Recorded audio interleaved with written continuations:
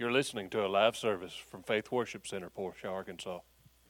2 Corinthians chapter number 5, and we'll start reading at verse number 14 and read down to verse number 18. I won't be able, well, I would be able, but I'm not going to elaborate on every single verse this morning, but I do feel, and I'm still cutting in the middle of this paragraph, but I want to read these texts this morning. 2 Corinthians chapter 5, look with me starting in verse number 14. For the love of Christ constrains us, because we thus judge that if one died for all, then we're all dead. And that he died for all, that they which live should not henceforth live unto themselves, but unto him which died for them and rose again. Wherefore henceforth know we no man after the flesh.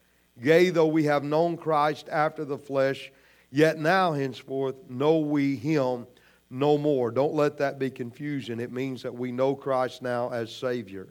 And verse number 17. Therefore, if any man be in Christ, he is a new creature.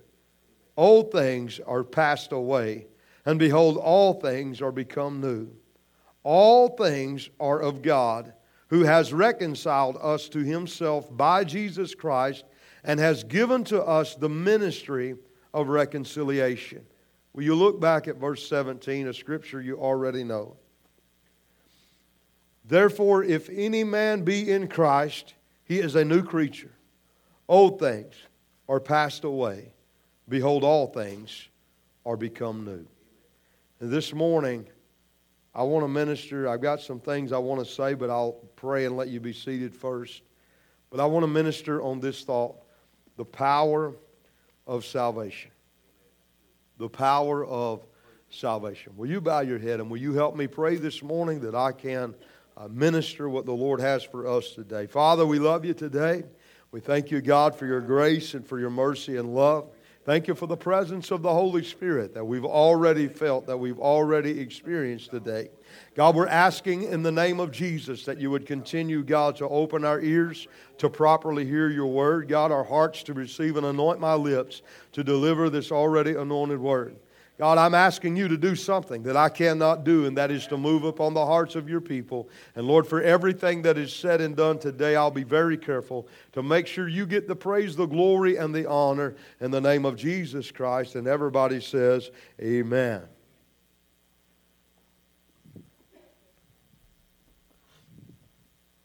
I found myself here lately returning back to some common scripture, to some verses that are well known. I have still yet been reading in the Gospels, just renewing in my own thoughts the life of Christ and the ministry of Christ. I want to make this statement, and then I'll get right into the message this morning. Take me just a minute to get to the text, but I want to make this statement, and I hope that it hits home for you today. Everybody would agree, and everybody would amen the simple truth that there is nothing more important in the church than the preaching and the teaching of salvation. There's nothing more important. There is nothing that is more important than us teaching and preaching salvation by the blood of Jesus Christ. I am watching, and I'm still watching. I'm looked because I'm aware. But it seems that more and more so that the message of salvation, in fact, a lot of believers, when you start to preach a message on salvation, will almost tune you out because, well, I'm already saved, so this is not really for me. I'm seeing where in a lot of different conferences or a lot of different meetings that pastors have and that preachers have, and I myself, I would love to go and be a part sometimes. And I don't mean this unkind, and if you're watching later, I don't mean this offensive, but I would like to go be a part and just to be fed. But as a whole, to be honest, the majority of conferences or meetings or anything that I see is giving over to anything and everything except for reviving the desire for salvation in the hearts and lives of pastors. That's not what the congregation wants anymore. They want I'm Pentecost by experience, but they want the dance. We want the shout. We want to be able to just be happy. We want to be able, we want somebody. Again, I'm saying a lot that I'm also saying, don't take me wrong and don't let me be offensive, because I'm not trying to take it out of text. I'm trying to put it in context. But a lot of people want another man to give them a word. They want somebody to whisper something in their heart. And in fact, the majority of messages today that are giving, that are also desired by the congregation, is a message where the preacher or the teacher or whatever can be foremost highlighted, that he can be seen as what a powerful, powerful man of God, and I'm trying to be careful. But when we preach and teach a simple message of salvation, do you know what it does to the preacher if he's honestly pointing people to Christ? It takes me completely out of the equation. It sets me on the back seat. All I've done is to be a voice as John the Baptist, and as Jesus was coming, John the Baptist did not get the pleasure of going over and putting his arm around Christ and saying, "This is him." Did you notice that John the Baptist never announced him as his cousin? He didn't boast about the fact that he's related by blood. He didn't boast about the fact that they probably grew up together, that they'd eat together. He didn't do any of that. He didn't go and put his arm around him, and he didn't raise him up as a man, as, hey, look how close that we are. All John did is said, look, I'm just here to bear witness of the light. And as he bare witness of the light, he got out of the spotlight and he pointed and said, "Behold, the Lamb of God that taketh away the sins of the world." And immediately there were those that went and followed Jesus, and John kept doing what he was doing. But that's not what the preacher wants today. And that's not what a congregation, and mostly a congregation wants. And here's the issue. The preacher wants to give the congregation what they want, and what the congregation wants as a whole. I'm not talking about you individually, but as a whole, they're wanting something that is become a show, or something that we can see, and something that we can say, "Oh, that was a great and powerful move of God." Do you know that last Sunday morning we seen one of the most powerful moves of God that could ever happen, and some didn't even know it? But silently, the Holy Spirit, without us seeing, He walked back to a certain row, and He sat down beside a couple of individuals that did not know Jesus Christ as their Lord and as their Savior. And while the singing and praise and worship was going on, the Holy Spirit was reaching over. You didn't see it, and I didn't see it at first, but the Holy Spirit was reaching over, and He was knocking on their heart's door, and He was saying that Jesus loves you, and Jesus wants to save you, and that your name can be written down in the Lamb's Book of Life this morning. You know what happened? They didn't shout, they didn't dance, but we watched as individuals that realized they were lost and undone without Christ made their way to an altar, and they broke and wept before God, and the Holy Spirit was there to baptize them into Jesus Christ. He buried an old man. He buried them. He broke the power of sin. He raised them up as a new creation in Christ Jesus the Lord, so that they would now walk in the newness of life. But as a whole, let me tell you something. That's powerful. That's powerful. As a whole, that's not what a congregation wants, and as a whole, that's not what a pastor or a preacher or an evangelist wants to preach. But I want you to know that in the hour that we live in, it's time for the church and every believer as a whole to come back to being compassionate about those that are lost and on their way to a devil's hell. We must be moved by compassion. We must reach out to the lost. We must reach out to those that are broken. And as a whole, we don't need conferences that would just stir us a little bit. We don't need some kind of seminar that would stir us a little bit. We need somebody that is still stirred about salvation, that will birth the fire and desire in the hearts of every preacher and teacher there about the passion of salvation one more time, so that they would go back, not try to be like somebody else, not try to give a word that's not of the Lord, but try to set somebody's heart on fire for the lost and those that don't know Jesus Christ. That's what we need. That's what we need. And when I looked and I began to read and over these scriptures, this came back to me. But I don't think that 2 Corinthians 5 and 17 has ever been so powerful to me individually. I'm saying it for me, but I want to bring you back to the power of salvation this morning. That I try to stick with my notes. I don't do a good job, but I'll try my best and be sensitive to the voice of the Holy Spirit so I don't shotgun you. But this morning I hope to leave you with a new fresh desire to be somebody that is used in the salvation of somebody else. It's believed that the church of Corinth, now think about this, the church of Corinth was the head church or was the home church of the apostles. Now, as the home church, they were not just a home church, but they were also the example church. Think about that. They were the example church.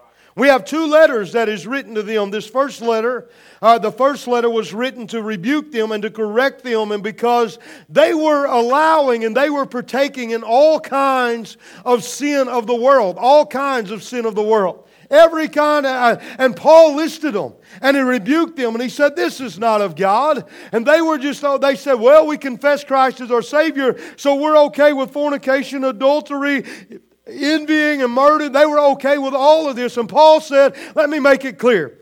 Murderers, fornicators, adulterers, all of this, just to be plain, they will not inherit the kingdom of heaven. In other words, you can confess Christ all that you want, but if there's not been a change of the heart and you're okay continuing in this sin, Paul said, I'm going to make it plain, you're not going. You're just not going. That's the Scripture. That's the Bible. He said, you're not going to go. You're not going to inherit the kingdom of heaven. And he came in with a second letter, and the second letter was to comfort and to encourage those that have repented and turned from their sinful way. Those that repented, and he began to instruct them concerning the true Christian ministry and the life that they should be living if they're going to confess to be a believer. Amen. That's good preaching. I missed Dad this morning. I know he'd amen me right there. Now, I'll get to preaching in just a minute, but in our text, I chose to focus, I'm going to focus just on this one verse, verse number 17, because Paul is speaking here of the power of salvation. He's speaking in the way that the believer is reconciled back to God through what Jesus has accomplished for us on the cross of Calvary.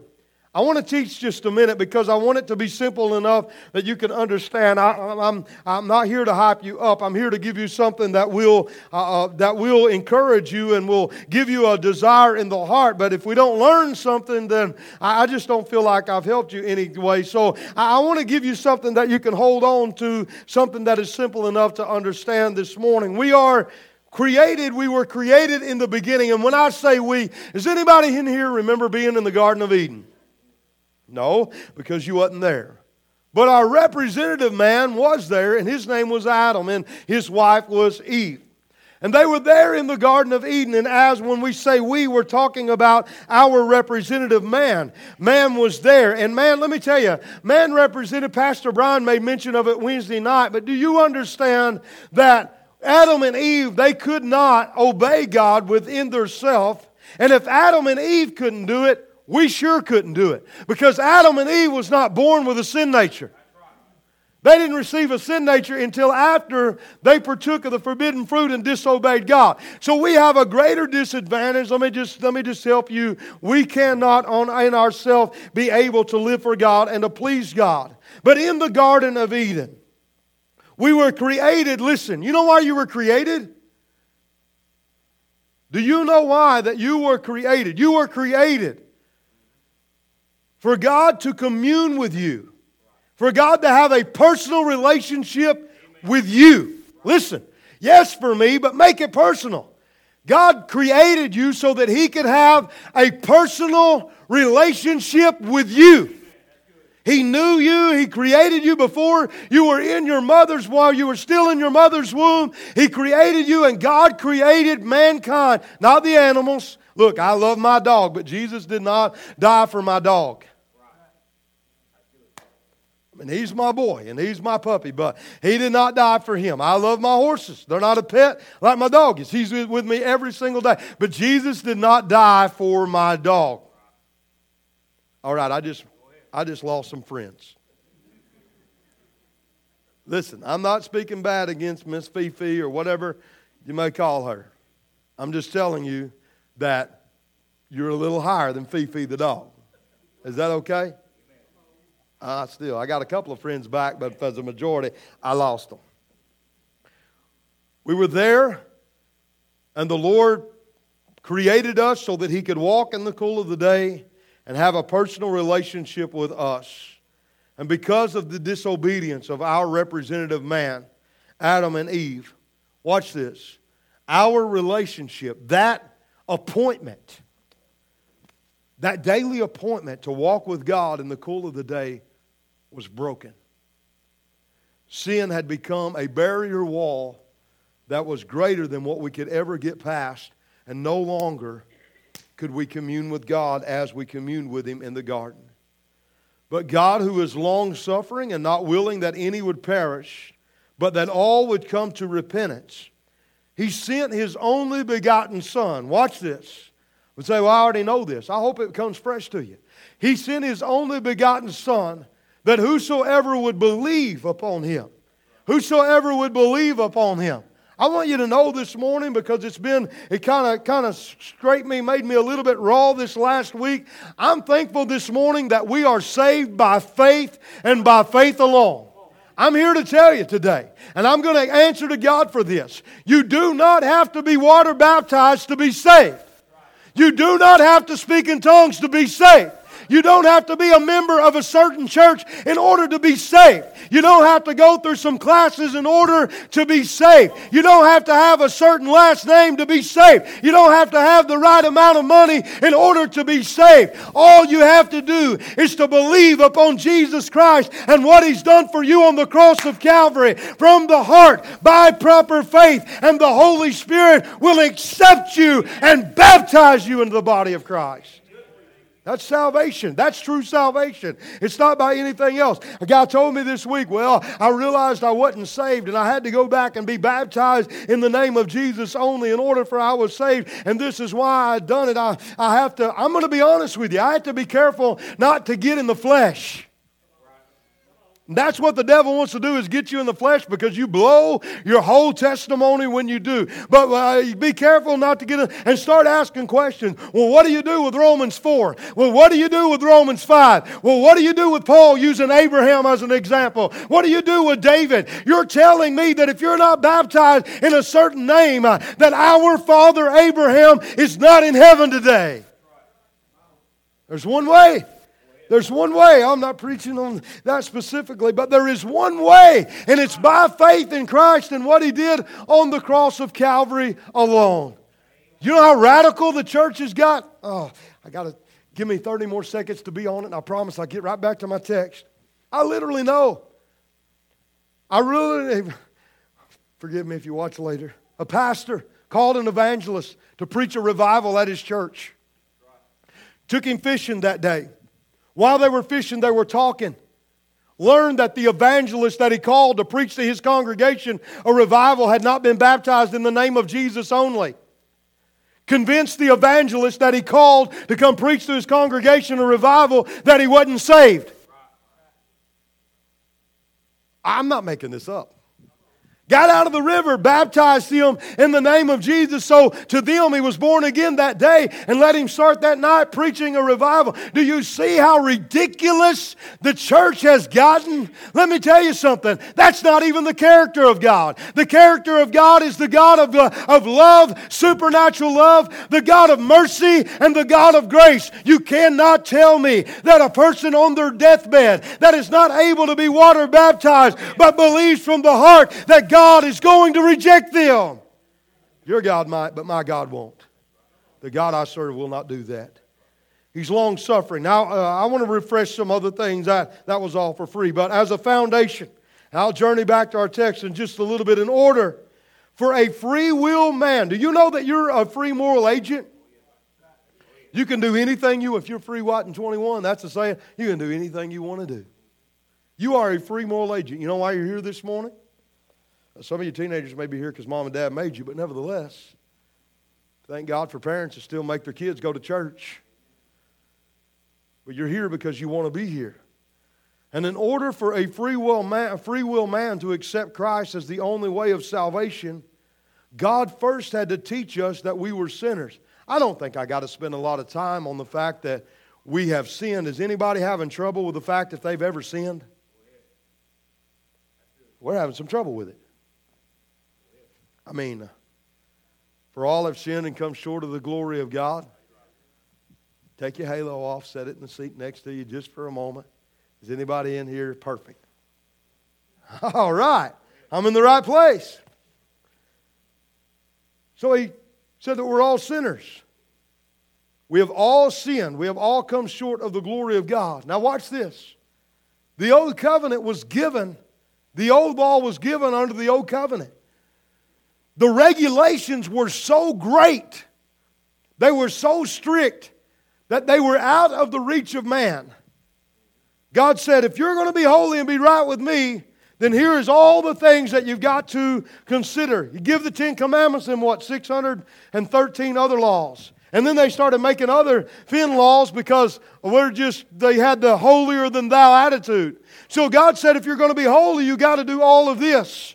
Men in our ignorance tried to do all of that. And there's still today some that are trying to do all of that and saying, look, you're either going to be accountable to law or you're going to be accountable to grace. If you've already broken law and done wrong in the sight of God, let me encourage you to throw your lot over in grace.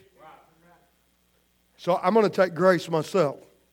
So, with him making the bar so high, what men was supposed to do is kind of like, me trying to hit the rim on the ball go. White man can't jump. I just can't do it. I'm good to get the net. If I got the net today, I'd probably blow a knee out. It was so high that they couldn't get it. So here's what the law is supposed to do for you and for I. It's supposed to show you, and we're supposed to recognize, I just can't do it. If this is all that God requires, I'm destined to a place called hell because I can't do it. That's what the law was for.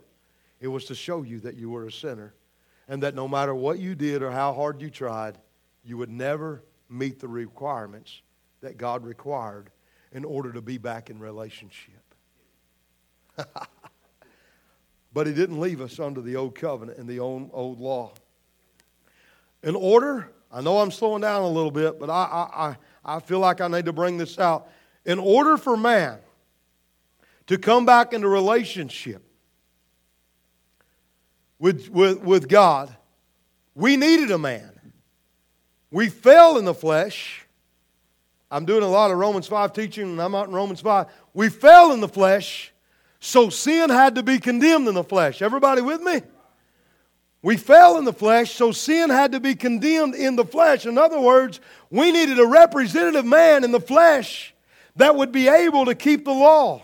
And God looked and He didn't find one. And look, He looked at all of us. He didn't find one. He said, I'll send Jesus. I will reincarnate Him and He will be birthed through it by a virgin. And I will give Him so that He could be our representative man. Paul said, by one man everybody has sinned. But by one man everybody has received the gift of eternal life. He became my representative. When there was no man to be found, Jesus came and said, I'll do it. I will represent you. I will hold to the law. I will hold to every one of the prophet's sayings. I will keep it completely and totally. I will be the sheep. I will not, the sheep that is led to slaughter, that will never open its mouth. I will be what you cannot be so that I can bring you back in relationship. So He took our place. He took our place. Get that. He took your place. He took my place. When Abraham marched Isaac up on the mountain to sacrifice him, he laid him and built the altar. He laid him down on the altar. He was ready to take his life, and an angel of the Lord hollered out to him, Abraham, Abraham, and stopped him. And he said, there is a ram that has been provided for you that is caught in the thicket. Listen, that ram was given to us as the doctrine of substitution. He did not have to take Isaac. He could substitute for the ram. Listen, you do not have to pay for your own sins. You can substitute for a man called Jesus Christ this morning. He's our substitute. He said, Jesus, through Jesus, our sins would be paid for. You can do it on your own. Here's your penalty, death. Or you can place your faith in Christ. Here's your gift, life. And I say it often, but I'm thankful that heaven's courtroom is always open. It's in session this morning. Do you know that you can walk out with a not guilty verdict upon your life? There's no other courtroom that exists in the land that you can walk in knowing what your verdict's going to be. You can't do it. You just can't do it. But you can walk into heaven's courtroom and know what your verdict is going to be if you place your faith in Christ and what He's done on the cross of Calvary. What a powerful, powerful thing. Now, get back to my text. The Scripture uses the word reconciliation. I don't mean to play people like they're I hope this doesn't sound wrong, but like they're ignorant. But we've taught classes before in some of the things that we know because we have studied, we've looked at some of the things we know that might have been common language for us that I've had people stop and say, what's that mean? So I don't want to blow over it this morning. If you don't know what the word reconciliation means, I want to help you with that. It literally means this. It means to restore. In verse 18, he said that He has, all things are of God, who has reconciled us to Himself by Jesus Christ and has given us the ministry of reconciliation, meaning that not only has Christ restored us back to God, that He's also commissioned all of us to tell how everybody else can be restored back to Him. The ministry of reconciliation. So reconcile, don't let it be confusing. It just means to restore. What is it that God wants to restore with you? That relationship that was broken when we fell. Now there's some added benefits that's going to come along with it. While He restores that relationship, you're going to get eternal life. You're going to get peace and joy and comfort. You're going to get a friend that sticketh closer than a brother. You're going to get all these things that's too many for me to even list. But the benefit package is out of this world. And we don't need to forget all the benefits of the Lord. Now on verse number 17, I want you to look at this. Verse number 17, therefore, if any man be in Christ, he's a new creature. Old things are passed away, and behold, all things become new.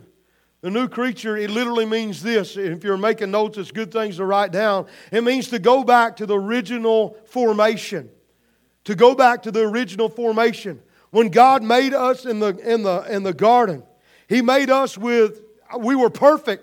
We were perfect and we were clothed with the glory of God. I mean, we were absolutely, our bodies, our mind, everything about us physically, mentally was absolutely perfect. And to go back to that original formation, that's what God's plan is. He didn't mess up in the beginning, so He's not going to change His plan now. And when we receive everything that Jesus has paid for us on the cross of Calvary, the day that we receive our glorified body, we will be returned back to that original formation. Anybody looking forward to a glorified body? Amen.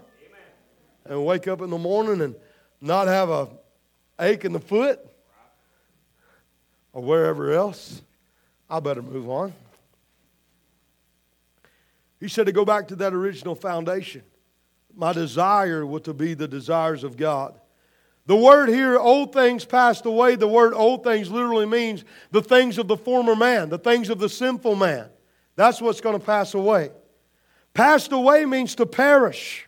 Who we were before salvation, who we were before we knew the Lord, who we were before we were born again. All of those things are going to little by little pass away. If you're the same person today that you was a year ago when you got saved, something is wrong.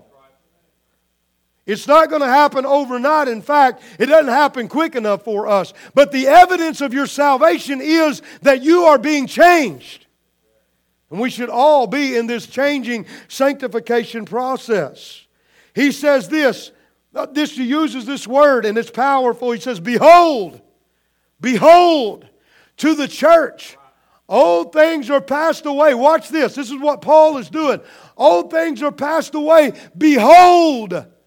In other words, he's saying, listen up, church. You need to watch this. You need to get this. All things are going to become new.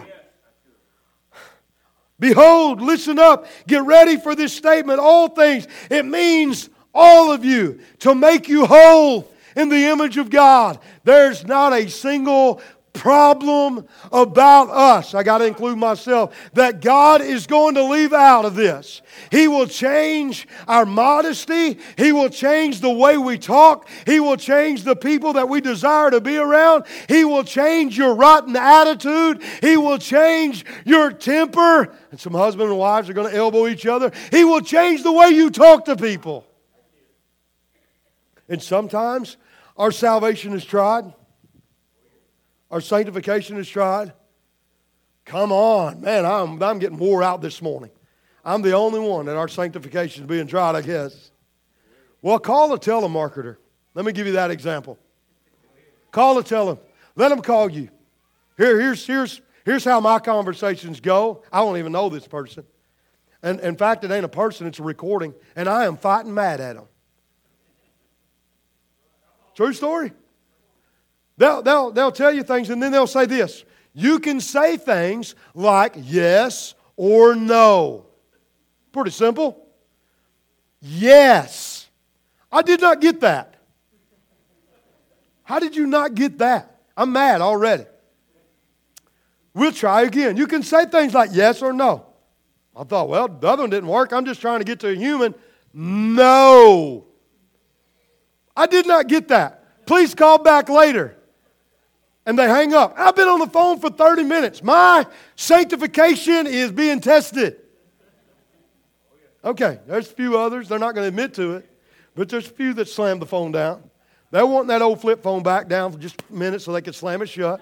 Show how mad we was. Their sanctification being tried. Now, he says all things, all of you, everything about you is going to be changed and it's going to become new.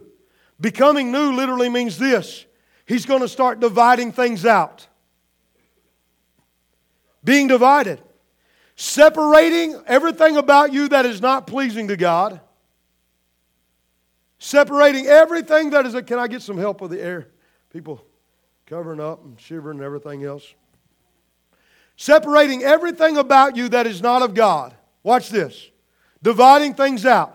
There are things about you when you get saved that doesn't no longer need to be a part of your heart. And then there's some things that needs to be added to you. So he's dividing things out. We're going to get rid of this and we're going to add this. We're going to get rid of the filthy communication. We're going to add a desire to read your Bible. We're going to get rid of the places you're hanging out, and we're going to give you a desire to be in the house of God. We're going to get rid of this, and we're going to add this. You're being divided out. He said, old things are passing away, and everything is going to become new. The Lord is doing surgery on us to make us what we need to be. Transforming.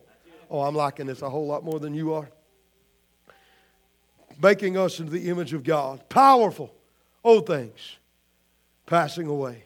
And all things are becoming new. Here's my question. Has the church, well, let me make it personal. Have you individually forgotten how powerful that salvation is? I know many have watered it down and downplayed salvation. We've seen churches on the marquee that says, let's face it, miracles have ceased, overlooking the fact that salvation is the greatest miracle known to man. Many have accepted that they have a head knowledge of Jesus and they just feel like we're all right. We're going to heaven because we believe that Jesus is God and Jesus is the Savior. Many have made salvation to be rules and regulations, and I'll be honest with you, I thought salvation was rules and regulations for a long part, and I can sympathize with that. I don't blame you if you don't want to be a part of that. I don't want to be a part of that either. That's not salvation. But as a whole, the church has denied the power thereof. Do you know how I know the church, the individual believer, it's going to get really quiet? Get ready to drop that pen. We're going to hear it drop. Do you know how I know the individual believer hasn't had renewed the power of salvation in their heart? When is the last time you invited somebody to the house of the Lord? When's the last time?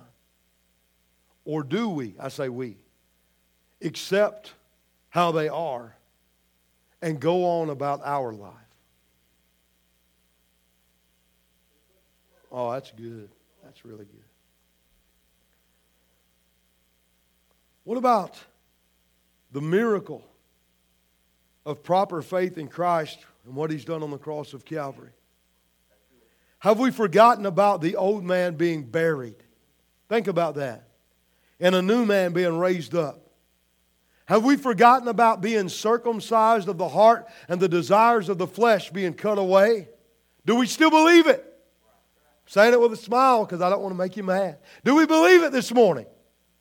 Do we still believe that there is a spirit of adoption that breaks the spirit of bondage on us? Do we still believe this morning that old things will pass away for anybody and everybody, and all things can become new no matter who you are? Do we still believe it? There's still power in a genuine salvation when a person is born again. I want to ask you this morning to consider our author, Paul, who was on his way with letters in his hand, a legal right to persecute every believer. But the power, the person of the Lord Jesus Christ stopped him on the road to Damascus. This man was stopped there. He said, "What is it that you'd have me do, Lord?" He said, "They led him into Damascus. Ananias is coming to pray for you." This man, who was a persecutor, who was more zealous than the law and than anybody else, was automatically, 3 days he received his sight. He was filled with the Holy Ghost, and immediately he began to preach the gospel. It had caught some people off guard so fast that when they had word that Paul was coming to preach, there was some that even asked the Lord, "Do you even know him? Do you even know him?" We've heard he persecutes the church. Yes, he did persecute the church. But he gave his heart and life to Jesus, and now he preaches the gospel. Wouldn't it be something if somebody told you about the town drunk? If somebody told you about a drug addict that you've seen walking up and down the street and told you about their testimony, and you thought automatically, "Yeah, but I know them." Yes, but have you known or have you got to meet the new them that has been crucified with Christ and raised up as a new creation? Would you consider this morning Mary Magdalene? The Bible doesn't call everybody's names, but when it calls a name, we need to pay very close attention. Mary Magdalene, a little city on the shore of Galilee over there. Mary Magdalene, here I want you to think about this. It is considered, and Bible scholars believe that she was one of the leaders of the women that followed Jesus Christ. She was there when he ate. She was there when he was crucified. She was there when he was resurrected. She was the first human being on this earth that Jesus revealed Himself to him. And do you know what He said about her? He said, "This is Mary Magdalene, whom I have casted out 7 demon spirits out of her." How much further can you go than being demon possessed? You're not just in sin, you give yourself to the devil.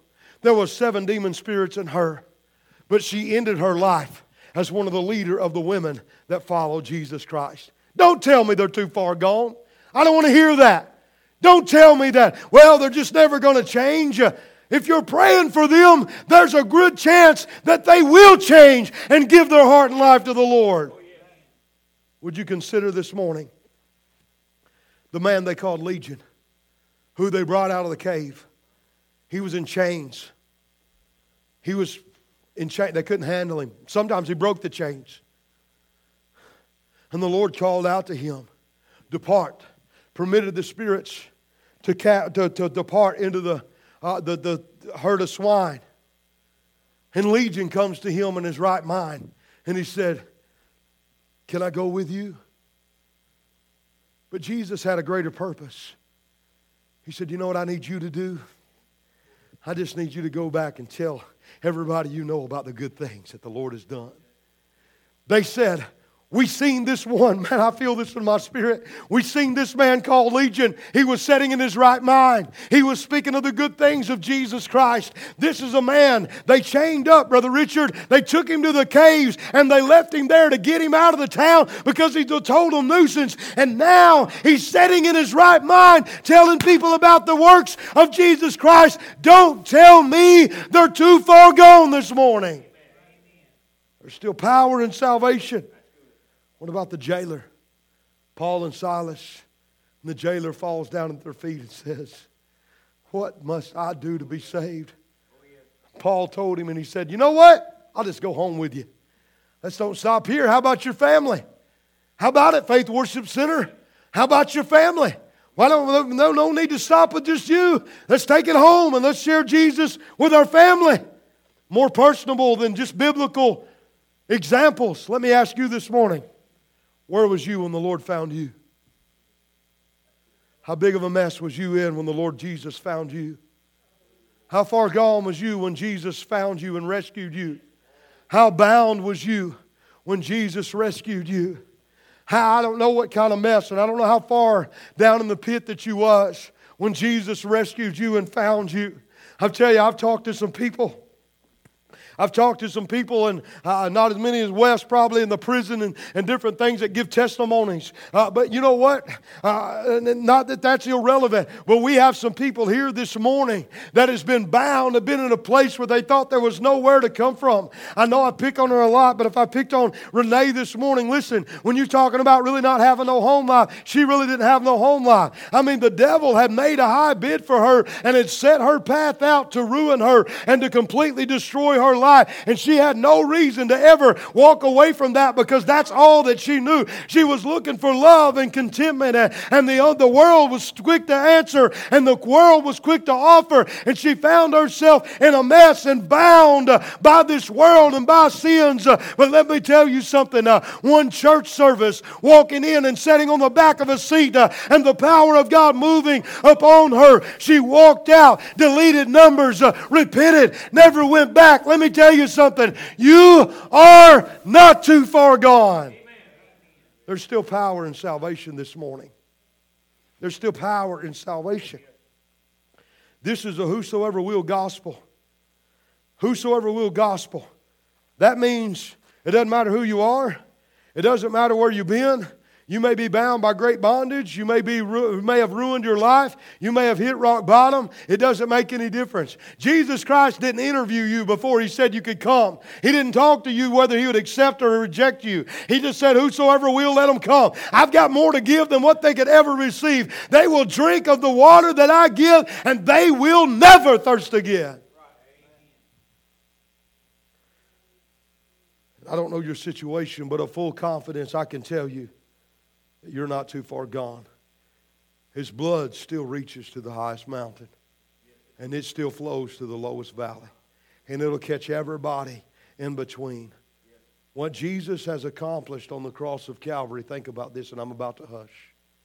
What Jesus has accomplished on the cross, when He said it was finished, it is finished, and broke the power of sin. What He did there is greater in power than anything that you and I can ever face in this earth. He broke the very source, the very power that sin dominated our lives by. And we access that by faith. So to the believer,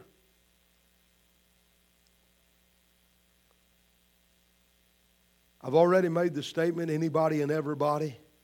I don't care who you are or where you've been, but to the believer, I'm encouraging you. Don't give up on your family. Family's hard to talk to. Hard, but not impossible. Don't give up on your family. I don't care what they've said. Well, I'll probably never go to church. Well, I love Jesus, but I'm not going to. Keep on. Keep on, keeping on, keeping on, keeping on. Don't give up on your family. No matter the situation, no matter what they say, there's still power in salvation. And we need that renewed in our heart. We need to believe that what Jesus done on the cross of Calvary is still sufficient today. And in fact, I'm going to say this. If we don't believe that what Christ has done on the cross of Calvary is still great enough for salvation today, How can we believe Him for anything else? If we can't believe Him for salvation, we can't believe Him for anything else. That's where it all starts. He says this, old things shall pass away, and all things will become new. I'm going to leave you with this, just in my heart. You know, when we... Come on, help me, Brother Jeff.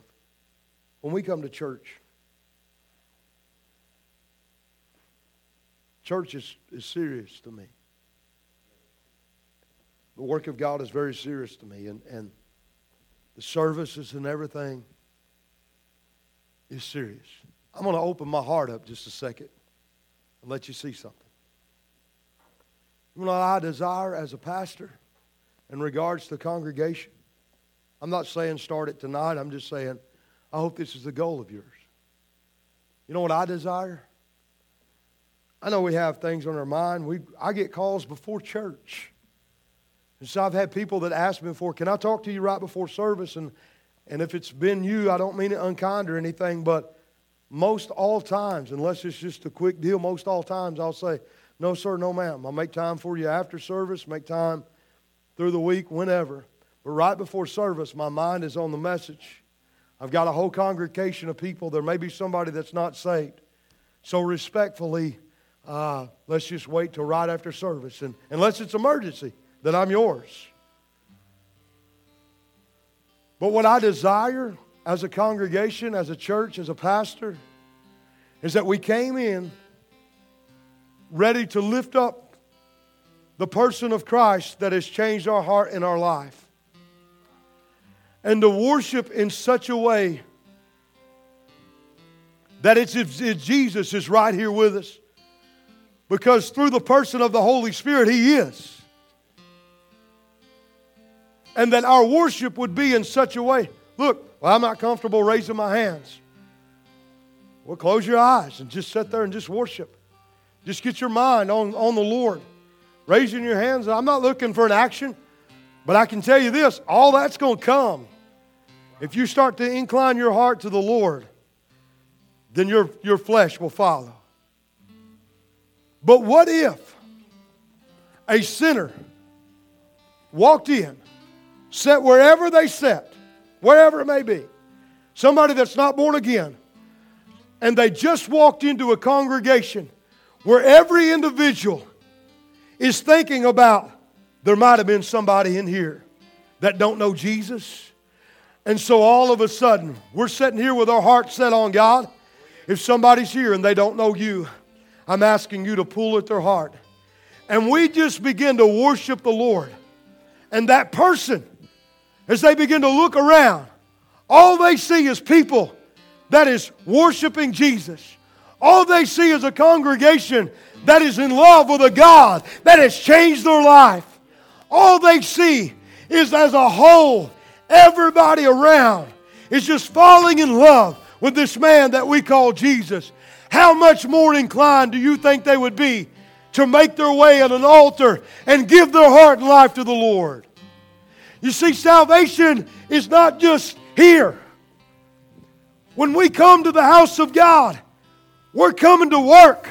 Roll your sleeves up. We're about the work of the Father.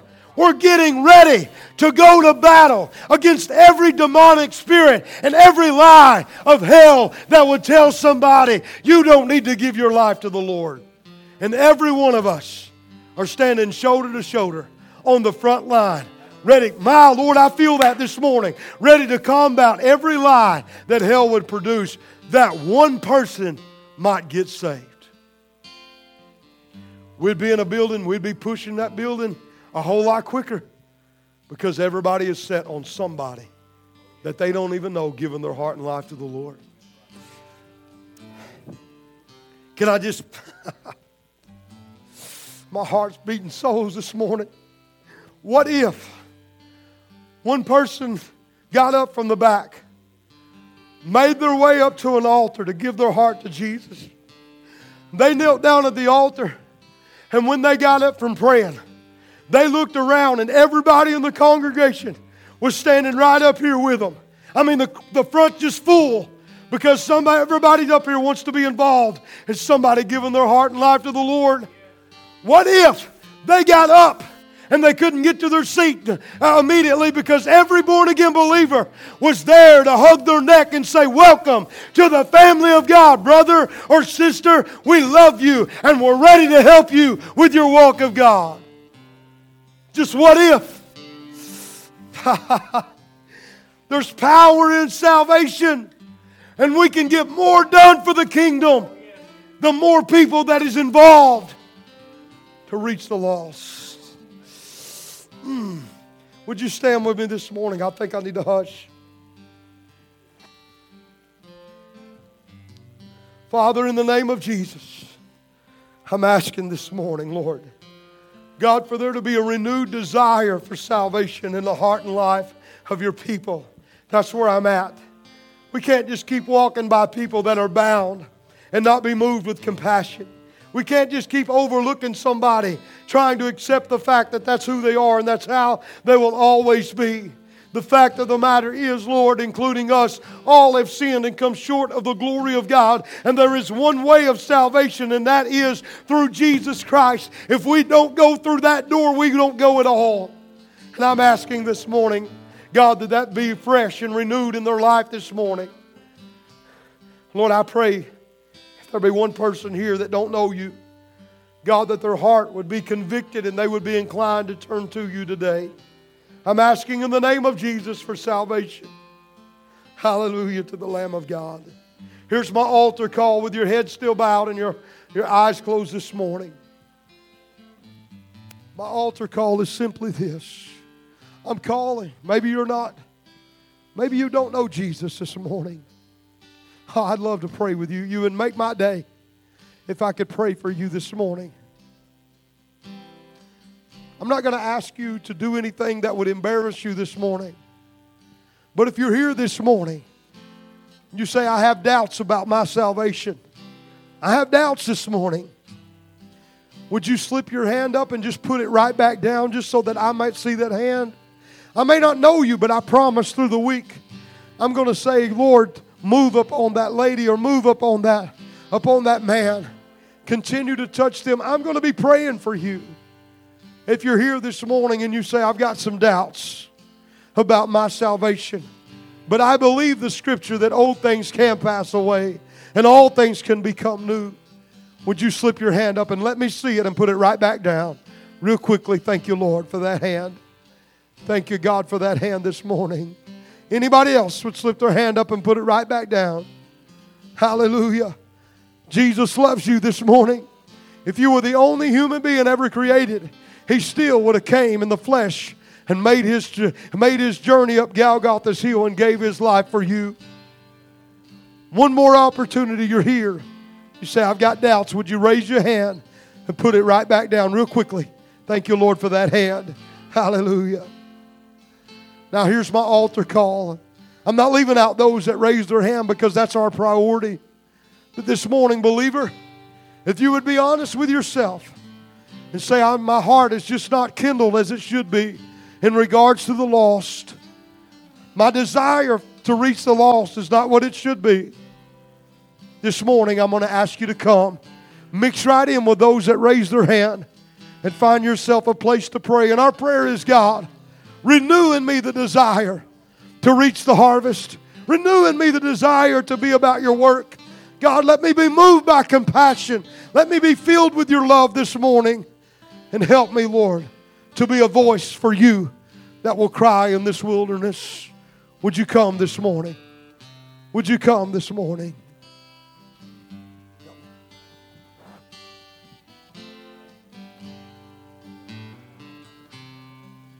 In Christ alone, my hope is found. He is my light, my strength, my song, this cornerstone, this solid ground, firm through the fiercest drought and storm. What heights of love, Hallelujah, what depths of Come on, it's a good time to pray, even if you're right where you're at. still when striving. God, give us a fresh desire. My comforter. Hallelujah. Touch your people this morning, Lord. With the power of the Holy Ghost, give us a fresh desire, Lord. Christ I stand.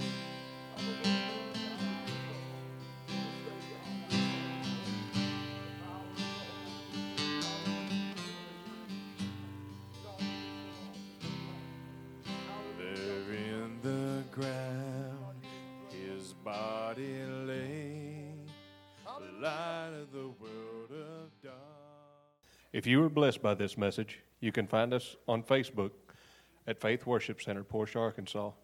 Our contact for prayer or donations is by mail, Faith Worship Center, P.O. Box 296, Portia, Arkansas, 72457. Through Messenger or PayPal, you can find that link on Facebook also. Thank you, and God bless you and your family.